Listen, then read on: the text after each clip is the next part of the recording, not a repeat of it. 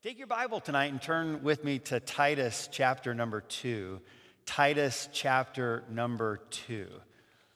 The song that you sang this evening certainly does fit well with what we will spend our time and energy focusing on this evening. You know, we do live in a world that is far more interested in our conduct than they are our creed. So let me say that again. We live in a world that is more interested in our conduct than they are our creed. So they sometimes, we put this in simple phrases. Someone doesn't care how much you know until they know how much you care. But really what they're interested in is, what does your creed have to do really with your conduct? And should there be a difference in the conduct of a person whose life is by statement given over to be a follower of Jesus Christ, who is to be our everything? I read a story in one of my commentaries, and the writer of the commentary said it this way. He said, in the summer of 1805, this was a time, of course, when Indian reservations were being consolidated and moved, and a lot of things were happening to different tribes and populations. And there were a number of chiefs and warriors that met in a council at Buffalo Creek, New York, and they were gathered together to hear a presentation of the gospel message. It was presented by an evangelist, a speaker named Mr. Crum, and he was from the Boston Missionary Society. And after the sermon was given, this presentation of the gospel, one of the leaders of the tribes by the name of Red Jacket, one of the leading chiefs, came and said, among other things, these words, or words to this effect. Mr. Crum, you say that there's but one way to worship and serve the Great Spirit. If there is but one religion, why do you white people differ so much about it? Why not all agree, as you can all read the same book? That's a good question. And then he went on and he said, brother, we are told that you have been preaching to the white people in this place. These people are our neighbors. We are acquainted with them.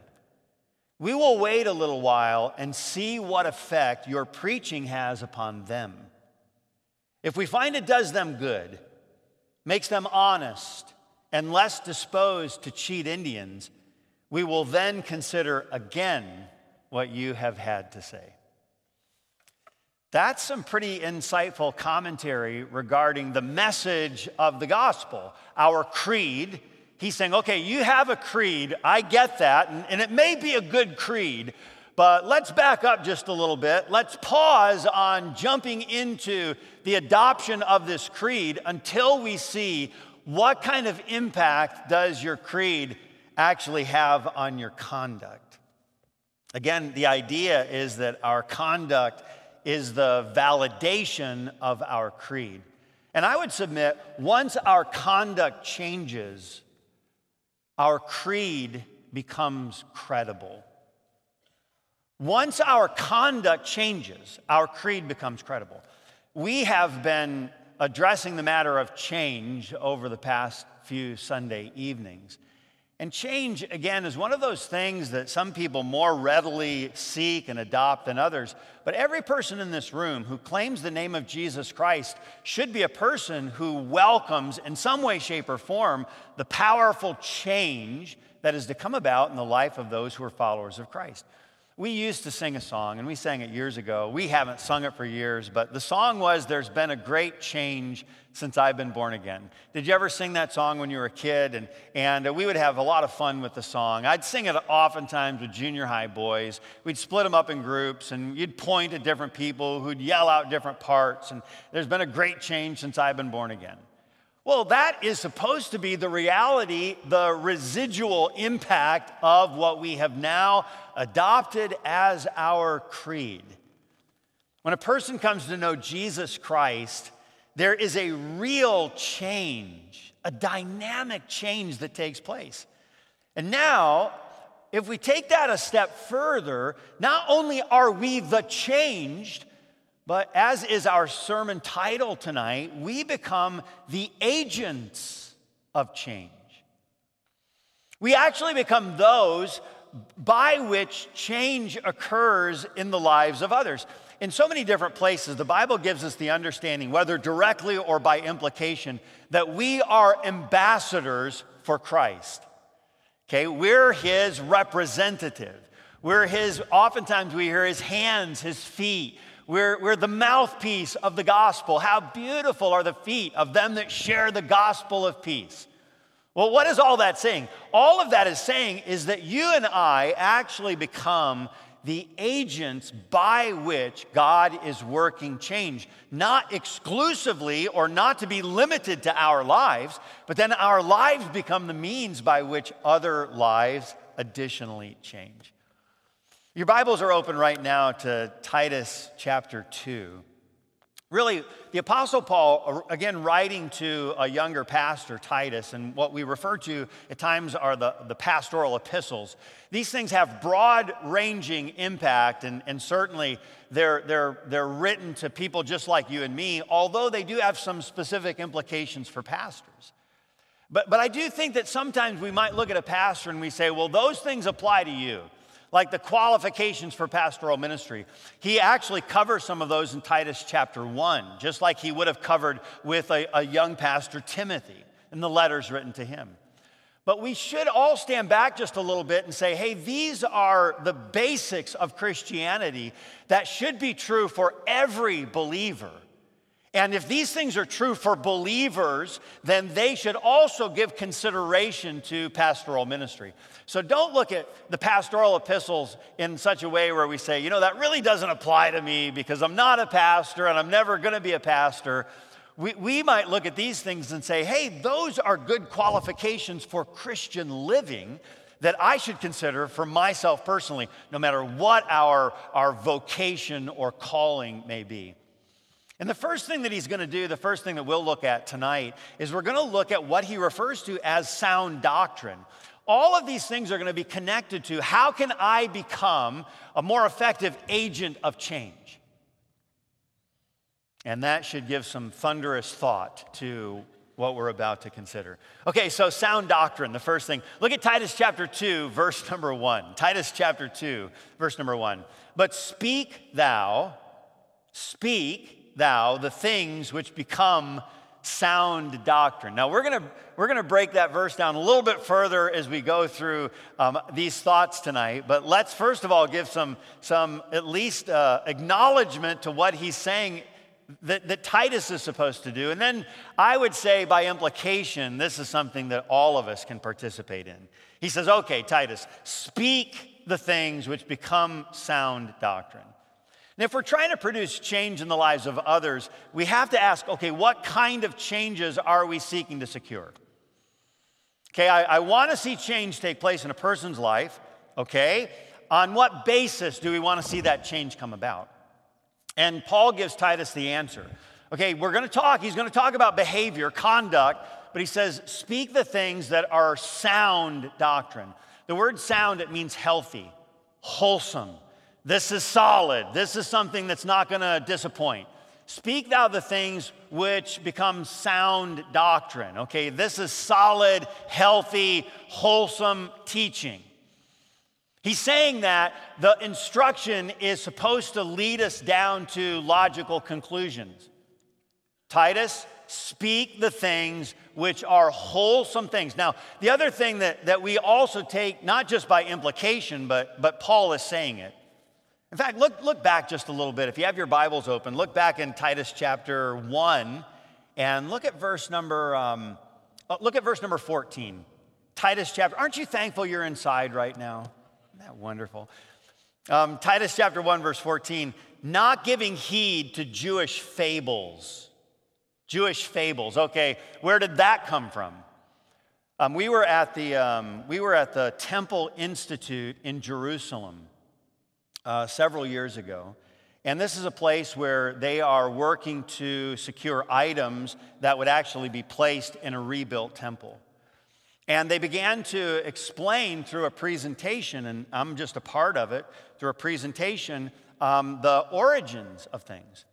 And then the Temple Mount, and they explained that God threw out. Now this is coming from the Temple Institute in Jerusalem. That God from heaven cast out the creation stone. And that from the creation stone that God cast out of the portals of heaven, all of creation began to form, and the Ark of the Covenant actually sat atop of the creation stone cast out of heaven through which all things were created. And as soon as they're saying this, I'm like, whoa, wait, in the beginning, God created the heaven and the earth was void and without form, and darkness was upon the face of the earth. I'm thinking Genesis chapter 1. So I just, I raised my hand, question, teacher. I said, I've never read this in the creation account in the scripture. I mean, this is the Pentateuch. This is part of the writings of Moses, okay? So I've never read that as part of, where did you get that? Because the Bible says God, spoke the worlds into existence. And so where did you come up with that? And they said, well, this came from our teachers. This came from the elders, so to speak. This came from the wise men that have actually passed on these traditions of men. Do you know what Paul's refuting here when he's writing to young Timothy? He says, hey, listen, okay, in contrast to that, that's how he really opens up chapter 2. But instead of this, Titus, don't teach that. Instead of that, but you teach things that become sound doctrine. He says, don't give yourself to these Jewish fables. And then look at what he said. And commandments of men. Commandments of men. Now, these are the things that, wow, where does that come from? Again, don't misunderstand. I feel like we cover this often and appropriately so.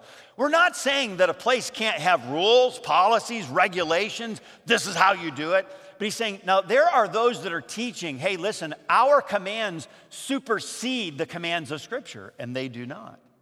And then he says, okay, not giving heed to Jewish fables, commandments of men that turn from the truth.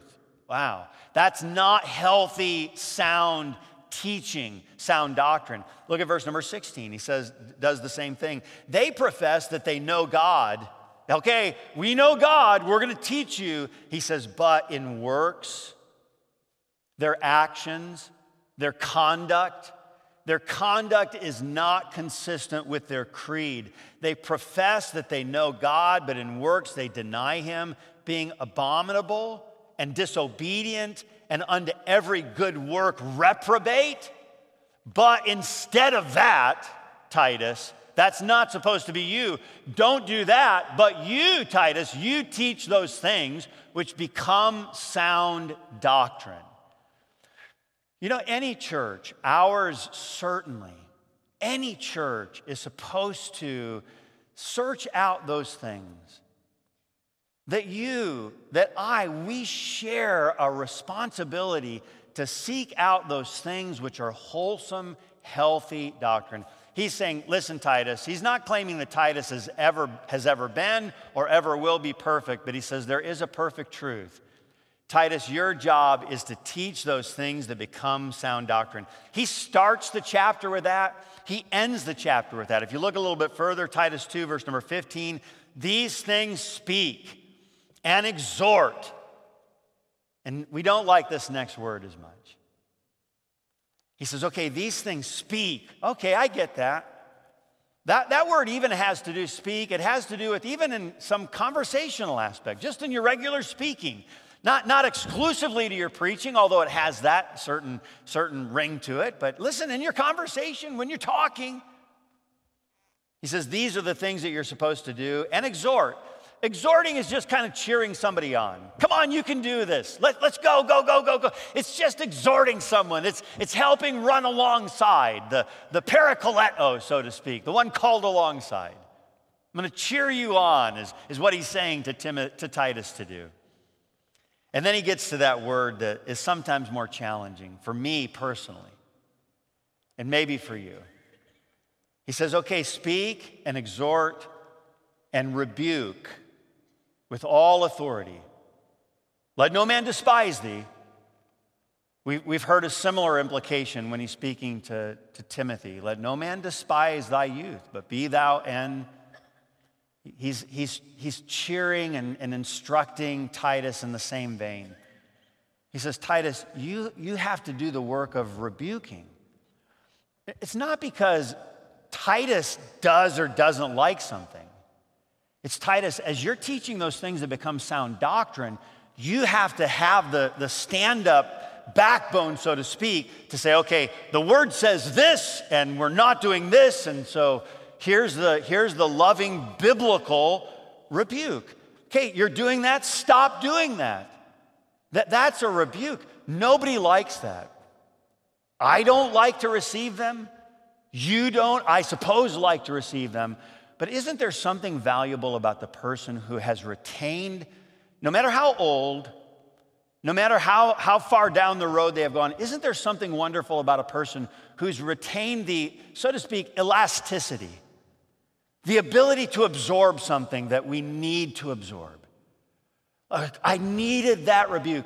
Aren't there times in your life, there certainly are in mine, when someone has cared enough about me to actually give me a rebuke that kept me from going down some path that had I concluded in that direction, it would have been nothing but shipwreck. It would have been problematic. It would have been a real issue. And so someone who cares enough about me, they offer a rebuke. And what he's saying, all right, this is your job, Titus. This is part and parcel with sound doctrine. He says, okay, so we're in a sense, he's kind of giving some instruction to Titus in chapter 1. And now he's going congregational in chapter 2. He says, okay, teach the things that become sound doctrine. And then notice some of the practical things that their creed should impact. He says, look at verse number 2. That the aged men be sober, grave, temperate, sound in faith and charity and patience. The aged women likewise, that they be in good behavior as becometh holiness, not false accusers, not given to much wine, teachers of good things. Okay, so he says, all right, this is what you should be. Because of your creed, your conduct should at least in part look similar to the things that we're mentioning here. And he says, okay, sober. That word literally carries the idea of vigilant. It also had implications regarding the use of wine. He said, hey, be sober. He goes on, he says, be grave. That idea carries the idea, sometimes I think we confuse that. Oh, he's such a grave person. What Paul is not saying to Titus is, Titus, you should never laugh, and the old men should never laugh. The old aged men, they should not have they shouldn't do that, and that's not what the idea is communicating. It means that a person knows how to be serious, to take something in an appropriate situation and give it the weight and sobriety, so to speak, that it deserves.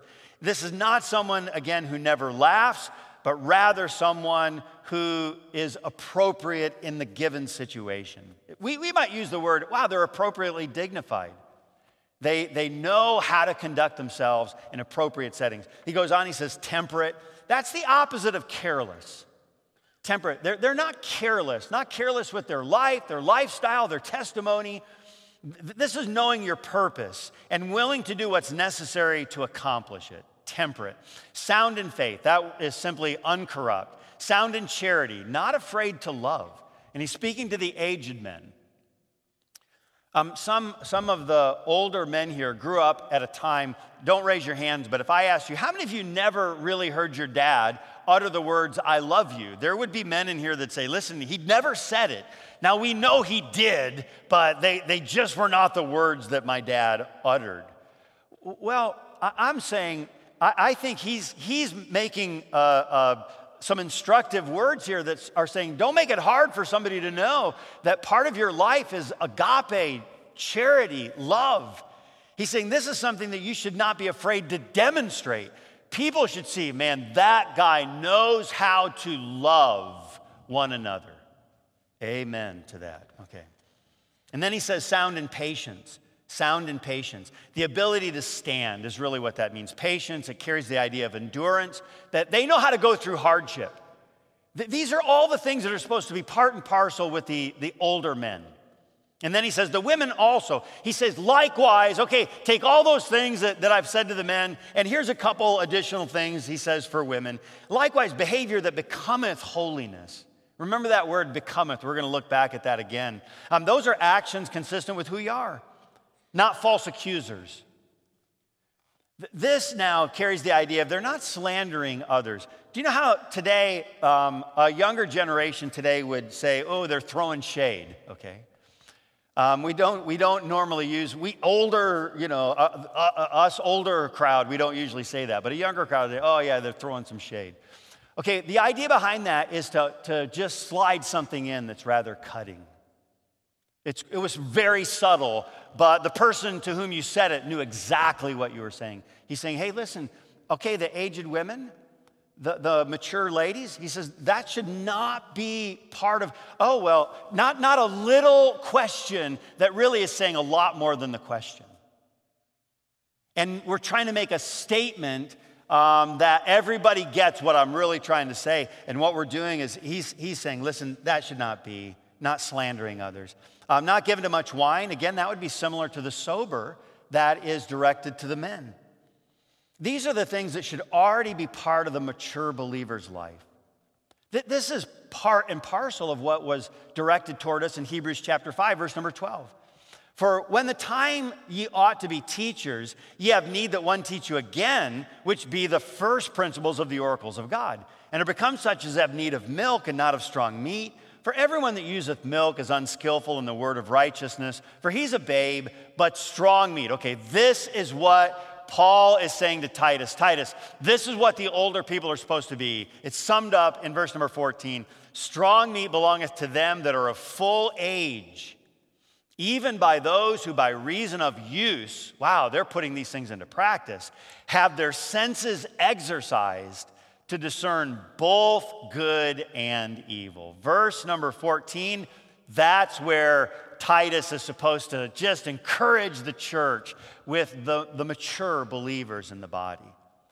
The right agent of change can handle some strong meat because they have put to practice, exercised their senses, spiritually speaking, to discern right and wrong. Okay, that is part of our agent of change, this sound doctrine. Look a little bit further and notice now the next step. Not only do you have now as a possessor of sound doctrine, you've got it, now we have this sacred duty. We have a sacred duty. I have now this responsibility. What do I do with the creed? Okay, I got it. I'm able to discern. I've exercised. I can handle some strong meat. Now, what do I do with that? We have a sacred duty. The congregation has received the truth. They're now supposed to be the agents of change in the lives of younger people in the church. So notice what it says, verses 2 through 6, Titus chapter 2.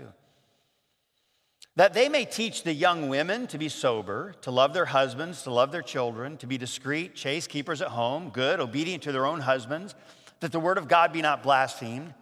Young men likewise, okay, hey, listen, all of these things, there would be similar application to the young men. Young men likewise exhort to be sober-minded.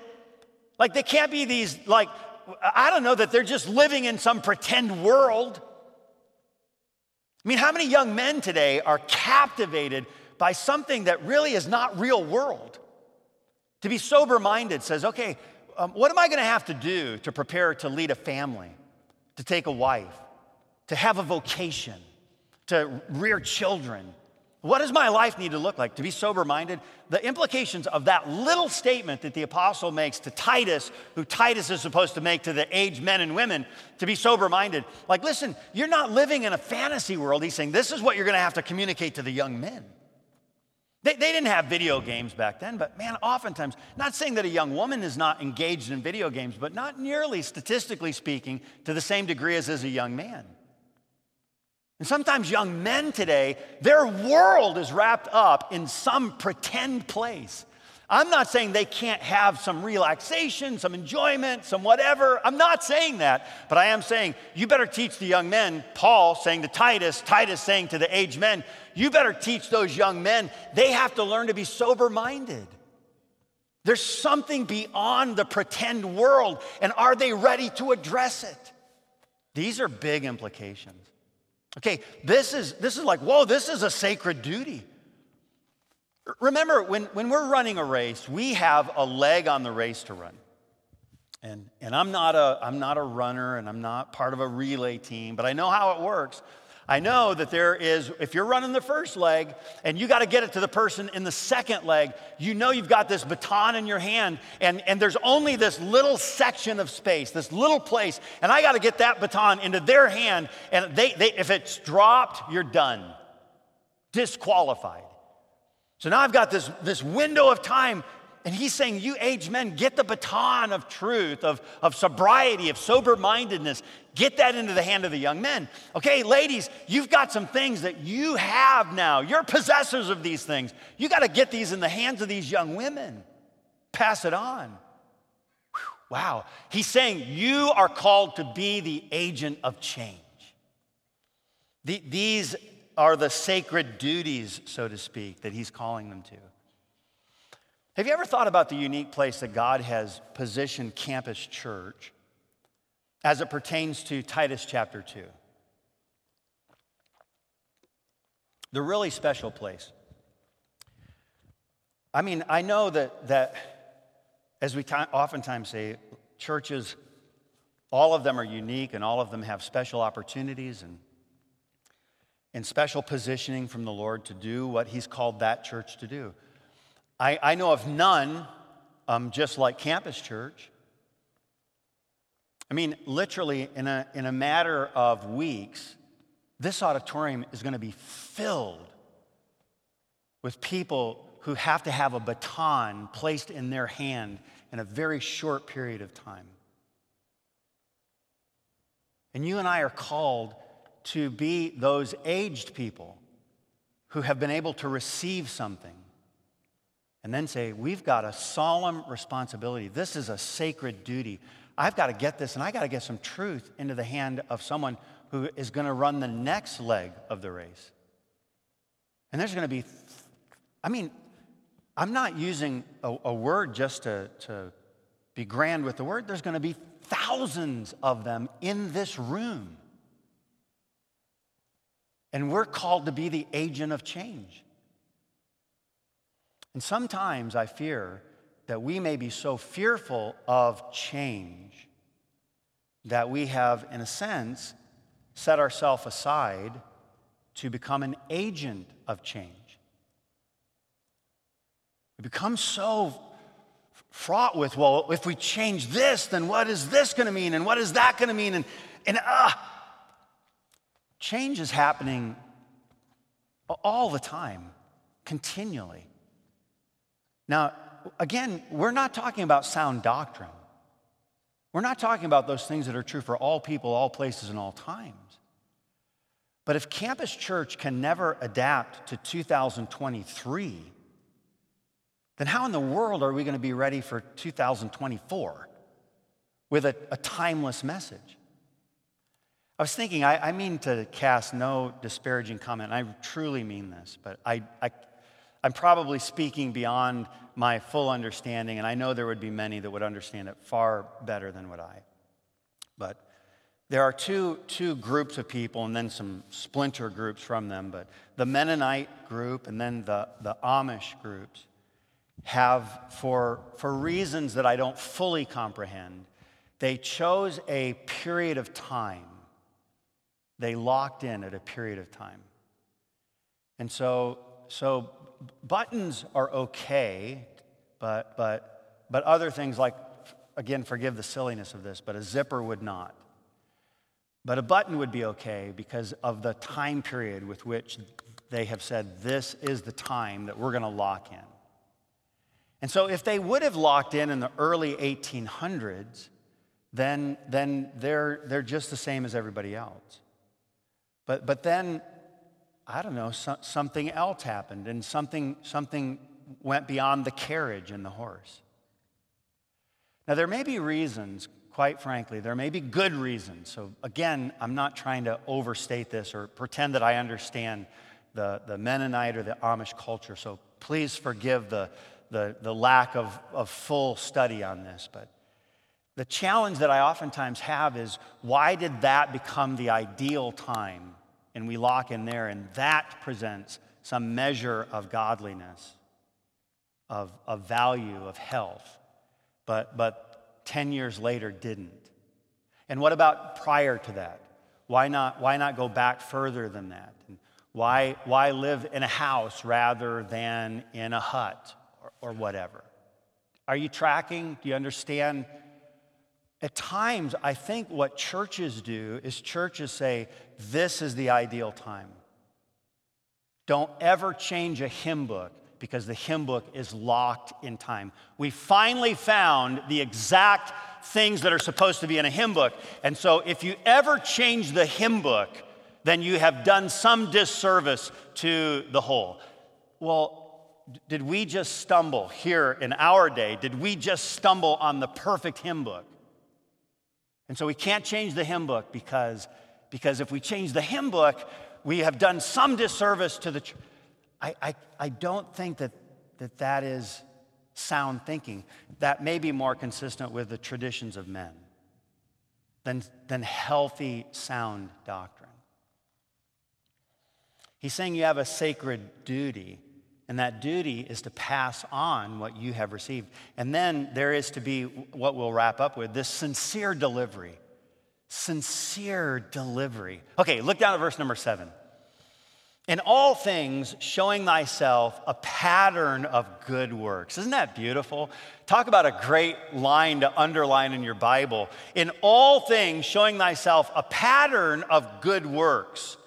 In doctrine, showing uncorruptness, gravity, sincerity, sound speech that cannot be condemned, that he that is of the contrary part may be ashamed, having no evil thing to say of you. Okay, the Greek word for pattern here, showing yourself a pattern, the Greek word is tupos. It's the word that we would get type from. A type of, a picture of. Okay, so present yourself as the pattern. Like, okay, I want to be like that. That's really what he's saying. Okay, so you present yourself, he's saying, Titus, you present yourself, and then by inference, you aged to the younger, you older men, you ladies that, listen, you have now some maturity about you. He says, you show yourself as the type, as the example, so that they look at you, and if they even dared to say, well, let me tell you why I don't believe that, like, oh, your lifestyle makes them ashamed. Like, man, I tried to, get this end run around, but man, their creed radically impacts their conduct. And you know what I'm noticing in them? I really want in me.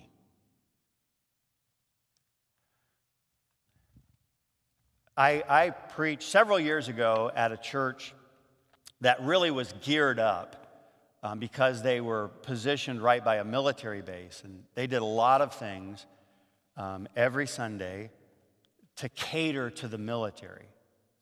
And their church was, it was so focused on the military, and to me, appropriately so.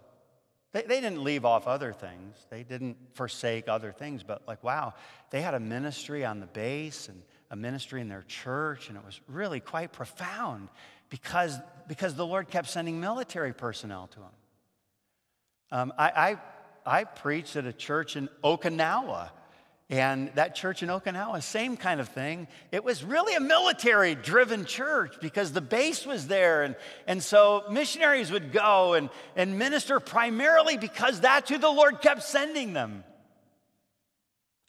Doesn't it make sense that at least a primary focus of Campus Church would be to live as an example to those that the Lord keeps sending to us?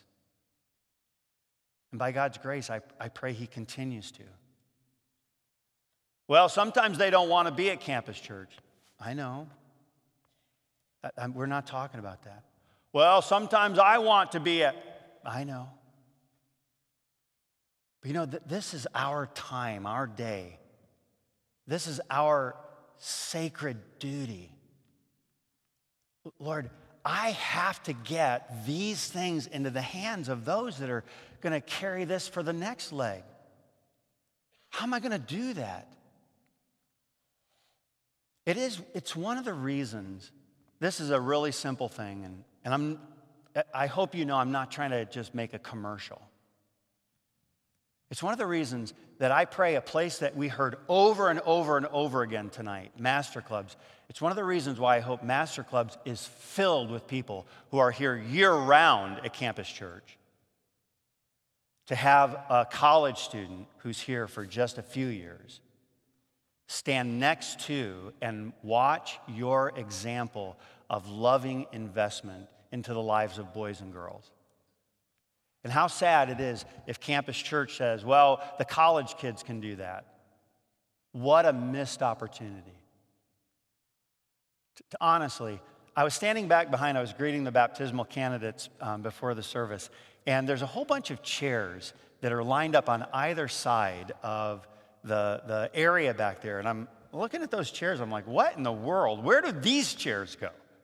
And I'm trying to figure out, where do those chairs go? I was looking at Dr. Barnhart down here. He probably knows exactly where those chairs go. They go in the choir. And do you know what I would love to see? People that God has given the ability to take a voice and magnify him fill a choir loft with some college kids sprinkled throughout. And they're filling a choir loft for multiple reasons, but one of which is to say, Lord, I want to be an example. And to do that, I have to rub shoulders with college kids. Brian Yohe is probably in here somewhere. Brian told me the other day, he said, we have still connected.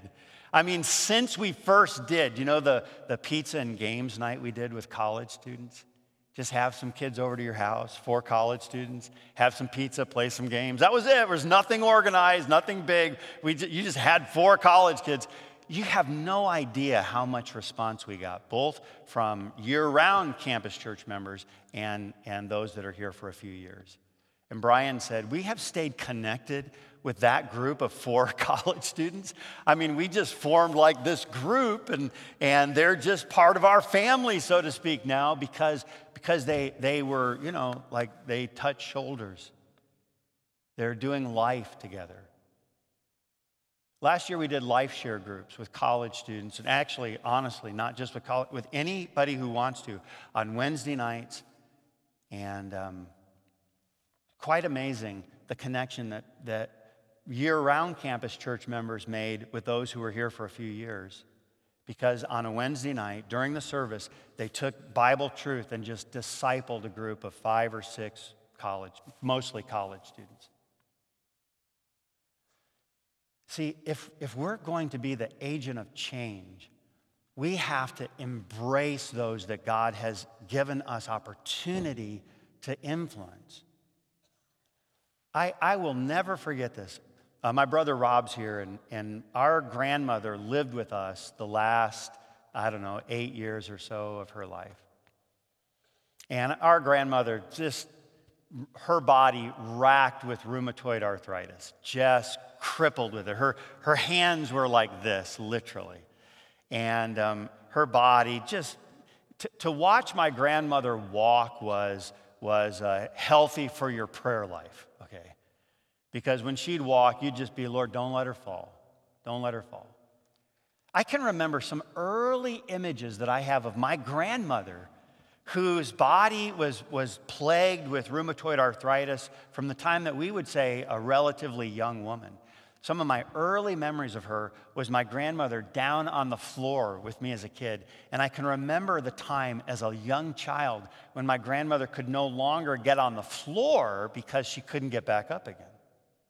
And so she adapted. She figured out other ways to, so to speak, get on the floor with us as kids. Campus Church, we have to figure out ways to get on the floor, so to speak. Well, that takes a lot of time. I'm a busy person, and my ministry is really, through the course of the week, our ministry is our life. How might God be, making the nest a little less comfortable for you right now. Like, oh, I used to be so comfortable, and oh, something's changing in the nest. That's because he's saying it's time to spread your wings so that you can fly. There are some things that God is calling us to do that help us become those agents of change. Don't be nervous. I think sometimes when we talk about change, and especially when pastors talk about change, we have the conversation on the drive home. What is he talking about? Okay. We're talking about you, talking about me. God, what is it that you are changing in me that you're asking me to do so that I can become a more effective agent of change? I'll close with this. It was about 10 years ago, maybe just a little bit more than 10 years ago. There is a castle in Milan, and there's a large room. In fact, I looked up some of the images of it. There's a large room in this castle, and they were redoing the room. So workers are in there. They're going to redo this large ceiling. So they have, just scrapers. They're scraping stuff off from it and peeling stuff off. And as they're peeling this stuff off, they see that there are images that are painted underneath this image. And, I don't know if you've read about this, but there are a lot of different articles that talk about the fact that what they were scraping off was layers and layers of whitewash that had covered up a mural painted by Leonardo da Vinci. And it had been there all along for some 500 plus years. A mural painted by Da Vinci that finally some workmen with some scrapers, and lo and behold, there it is. Sometimes we get so layered with the unnecessary thing. The thing that we become so focused on becomes, well, I'm going to make this so much prettier, and I'm going to whitewash this. If you think about how Jesus on earth used whitewashed, it's not a really great implication. And sometimes what God is doing in our lives is he's just bringing the scraper and he's peeling back some of those things that have actually masked the painting, so to speak, the image that is to be imprinted in our hearts, and that is the image of Jesus Christ. There is one who's continually doing a work of change in us.